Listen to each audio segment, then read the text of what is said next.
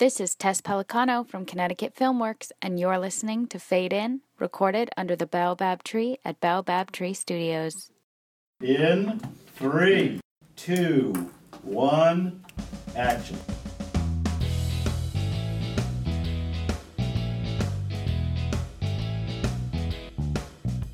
Okay. What's up, guys? Welcome to another awesome episode of Fade In. This is a bonus episode, which I have stopped numbering because I was told that we are releasing them out of order. Today we have like a very special, cool little thing where we're going to talk about online content. I'm your host, Chris, and with me here is a really cool and great guest, Yuval.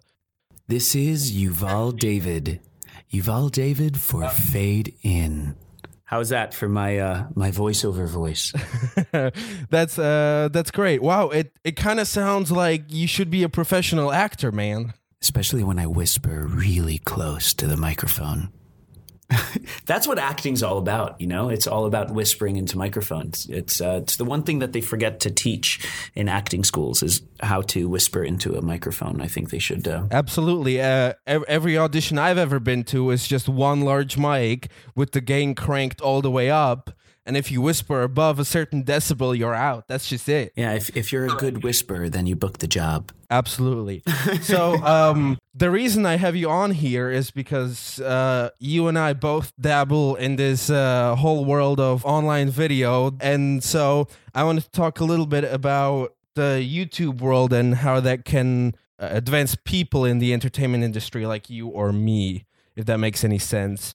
You know, one of my mantras is, or missions, I can say, is to constantly create content.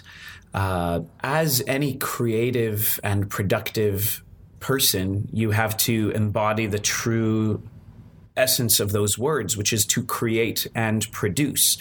What social media and the internet has provided for us is a platform to constantly create content, but to share that content. So it helps with building an audience and a fan base and followers, but it's also lets us test out our material, see what works, what doesn't, and to get a pretty immediate response because we see how people respond in terms of the messages they write or how many likes a video, for example, will get, or how many subscribers start subscribing once specific content is put out there. So it's a very exciting medium. People in the YouTube world, I've heard some people say you're only as good as your latest upload. So there's got to have some truth to it, right? Absolutely. And that's the thing that's hard is to constantly put up content and put up the right content. So, for example, I've been focusing on social on Instagram quite a bit lately, and it's been exciting to see more and more followers every day. I mean, I think I've had something like maybe anywhere from 100 to 300 followers, additional followers per day. Since we're talking about content, could you tell us a little bit about what kind of content you make, whether that's on Instagram or YouTube or wherever? What is your style?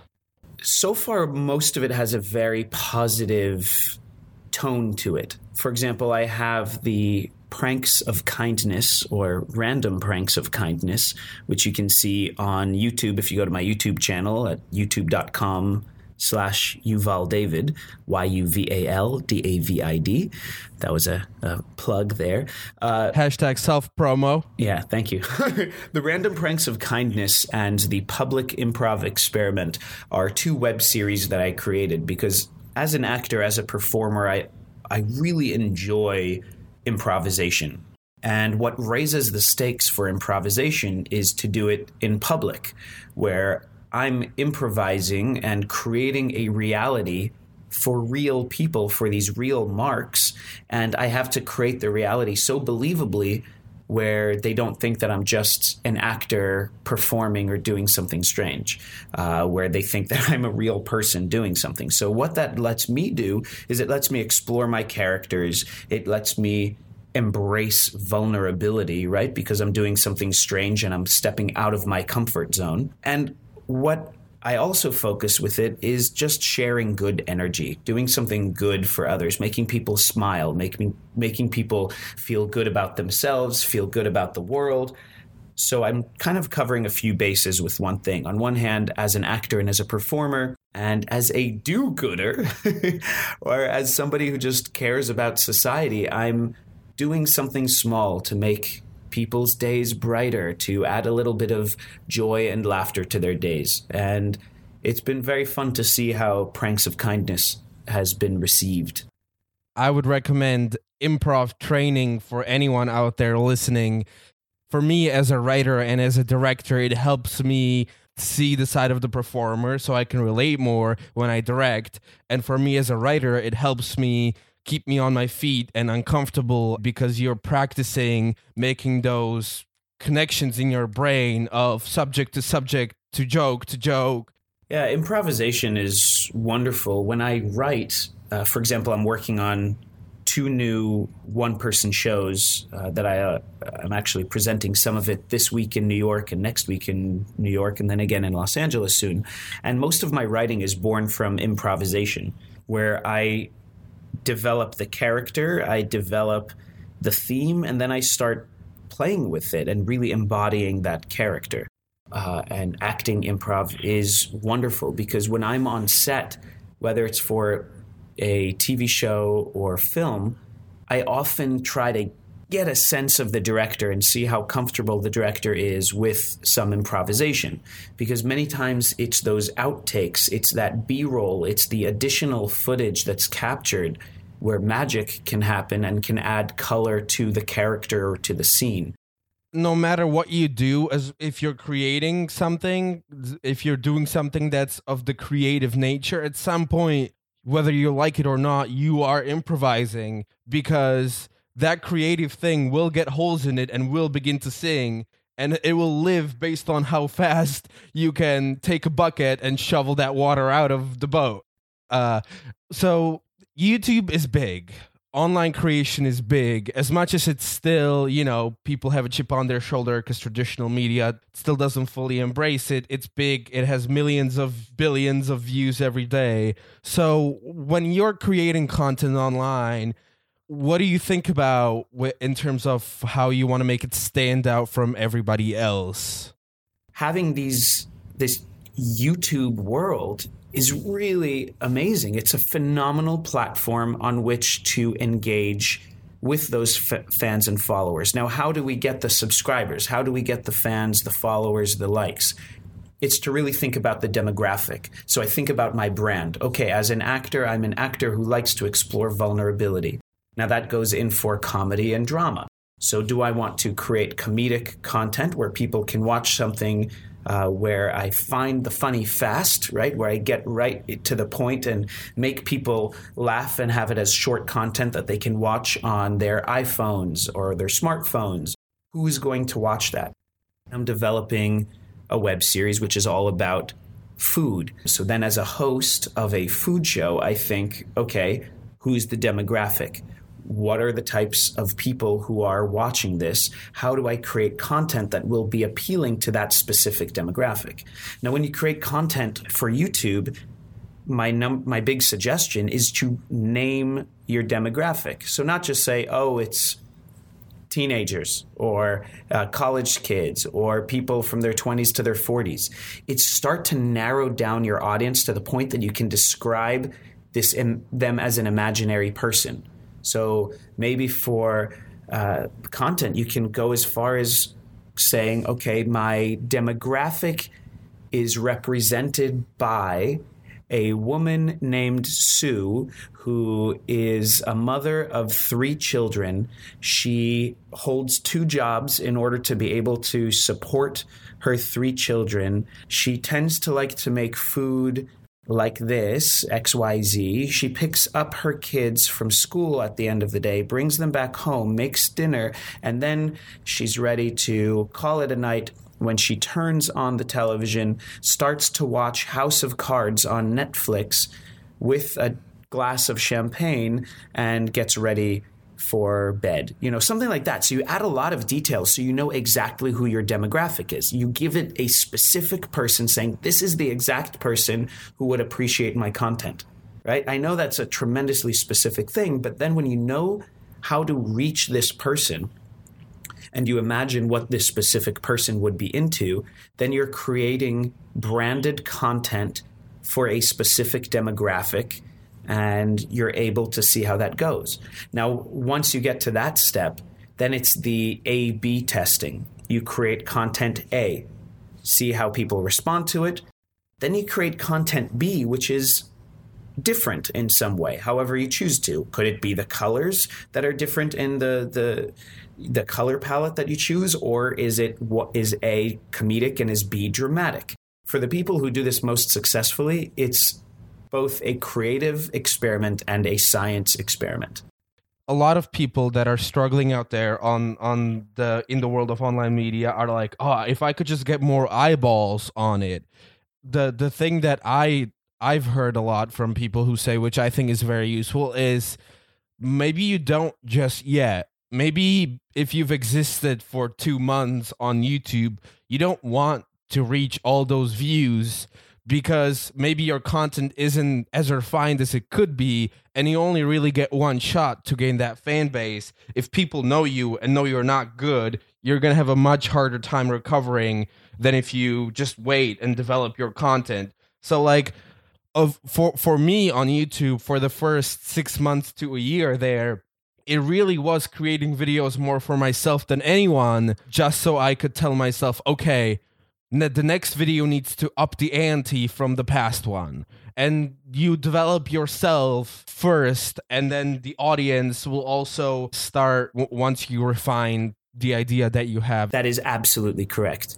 It is important to put good content out there.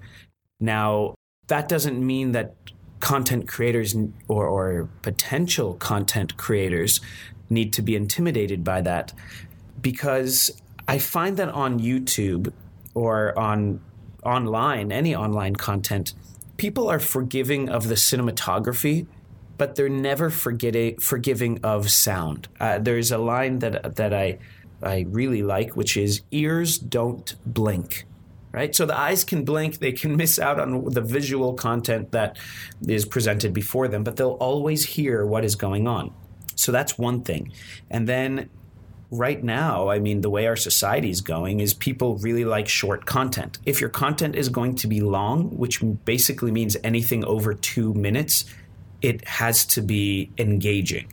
So then how are you making engaging content that fits your ideal demographic? What is it that's appealing about it? Is it visually stunning? Is the sound amazing? Is it very funny? Is it extreme? What are the things that are keeping your audience engaged? Even if it's one of these vloggers, right, the video bloggers who are just talking, what you're saying has to be colorful. It has to be different. It has to be interesting. It has to be something that grabs your audience.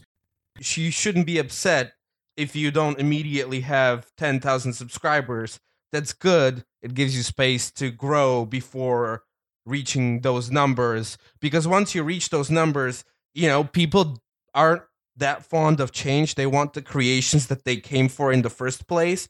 So, the bigger you grow, the less room there is for that experimentation, that content A, content B, content C. Because the bigger channels, people are much less forgiving of content C if they subscribed for content A. So I want to talk about a little other pocket of this online content creation, which is fan funding. I've dabbled in Patreon a little bit, which is a monthly subscription. You can fund creators. There's also Kickstarters. Have you had any experience with fan funding? Yeah, well, regarding my content creation, most of it is self-funded by me. Well, actually, one thing that I love doing is collaborating. Why not create opportunities for other people? So I love the collaborative effort. And one thing that comes along with that is being able to do it for a significantly cheaper, less amount of money, especially if I'm self-funding it, because I'm looking at either just all of us are volunteering, so to speak, to create this content. I've also created content where I've paid for the director and I've paid the cinematographer and I paid for all the equipment rentals and all of that. And that's when things start getting expensive. Now, what's been happening lately is other production companies are reaching out to me expressing their interest in working with me. There are some brand sponsors or some brands that are interested in sponsoring my content. So now I have to start deciding, okay, if I'm getting these brand sponsors and I'm getting these production companies that want to work with me, I just need to make sure that I'm working with the right production company, which will fund and help produce the content. And I want to make sure that I'm working with the right brand sponsors that fit who I am as a brand and fit the content that I'm creating as a brand. To go back to your question, you were asking, have I worked with Kickstarter or any of those things? I personally have not yet worked with Kickstarter or just reaching out to the masses to give me money to create the content. But I'm thinking about it because that helps with my own curated content. Knowing your audience and like properly listening to it is a tricky thing. You know, you have the vocal minority and the silent majority of viewers, and so you have to gauge everyone based on the few people that type the comment or the few people that like the video and or engage. Whereas this fan-funded content, you cater to the people that fund it, which are all there telling you what they think and what they need because they funded it. And that's always like really cool and exciting. Yeah, absolutely. There's also an inherent danger to online content, which is the oversharing and the danger of the anonymous mass of the internet. So how often do you think about, and in what ways do you think about how much you share of your content, of behind the scenes, of all those things, as to be careful of, you know, people finding out your phone number or knowing where you live, or even just have a work and life separation barrier? That's a constant thought with any content that's put out there across the board on social media, because you have to think, what is the information that I want the world to know if the world ends up being interested in this, and what is the information I do not want the world to know. Having a balance of a private life and a public life is extremely important. While we create content for the public eye, that doesn't mean that we're sharing everything about ourselves for the public eye. There's inherent risk of saying, this is where I am right now, or this is where I will be in a week doing this type of activity. You can find me there, because who knows who's going to be there.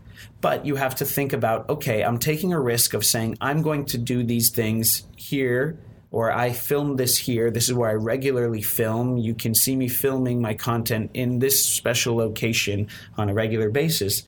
So you're both attracting your desired audience, your desired demographic, your desired fans and followers, but there's the potential of attracting the people who you don't want to be there. You have to really be comfortable and confident with the choice you make or are making to create content for a public. It's like, I mean, you look at some of the really successful content creators on YouTube, and when they go to conventions, they actually have bodyguards because there are people who are just kooky and crazy. VidCon themselves has volunteers that stand by in every room just ready to interfere, basically, if stuff goes down, because it does happen. And it's like, if you put that stuff out there, you shouldn't expect the worst consequences, but you have to be prepared for them. Absolutely. And it's a big risk and it's a big benefit. If you get to the point where you're attracting a lot of people, then that's wonderful. That shows that you've obtained some success, but the risks are something you need to be, like you said, prepared for. Absolutely. And so, in the interest of ending on a positive note, yes, what is like your personal best fan interaction that you've had? I'm really blessed to have some incredible fans who interact with me on a regular basis. especially through Facebook and Instagram and YouTube, where my content has inspired them. There's a number of fans who are in the Arab world and the Middle East who engage with me quite regularly, where they don't have the same rights or abilities to do what I do, or what we do here in the US, or what is available to me and us in New York City, for example, where I live. And it's really amazing where it just puts things in perspective for me, showing me the liberties that I'm able to take and enjoy freely and openly, as opposed to their experiences. So when they're only able to appreciate content like mine or create content like mine in secrecy or not as openly, and to know that I'm able to touch their hearts or to entertain them is so massively empowering to all of a sudden recognize that the demographic is responding to me and that the demographic is wider than what I thought is so incredible, and it makes me care about my content so much more. It's really eye-opening and amazing. Alrighty, so I'm gonna end on that. Thank you so much for joining us, Yuval. It's been a pleasure to have you on the show. The pleasure is mine. It's a pleasure to chat with you. It's a pleasure to share my thoughts on my process and on processes that I get to see and witness or be part of. And you're also a great guy. I loved being directed by you, and it was so much fun working with you. And I hope to work with you again very, very soon. Absolutely. I really appreciate that. And that feeling is mutual. Where can people find you? So people can find me all over the internet and across social media at Yuval David, just about everywhere. So on youtube.com/Yuval David, YUVALDAVID. On Instagram at Yuval David. My Instagram account is Yuval_David_. But basically, if you search for Yuval David on any of these platforms, you will find me. On Facebook.com/Yuval David, YUVALDAVID. I tried to keep it simple. Perfect. So thank you so much for chatting with us. This has been the Fade In bonus episode. You can find us on iTunes.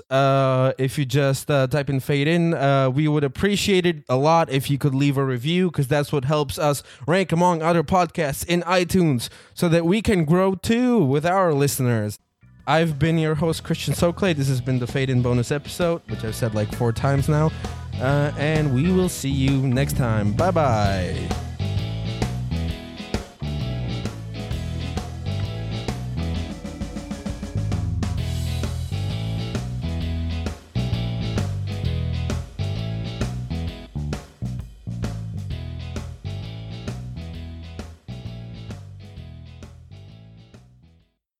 As always, you can find us on YouTube and Facebook at Connecticut Filmworks and on Twitter at CT Filmworks.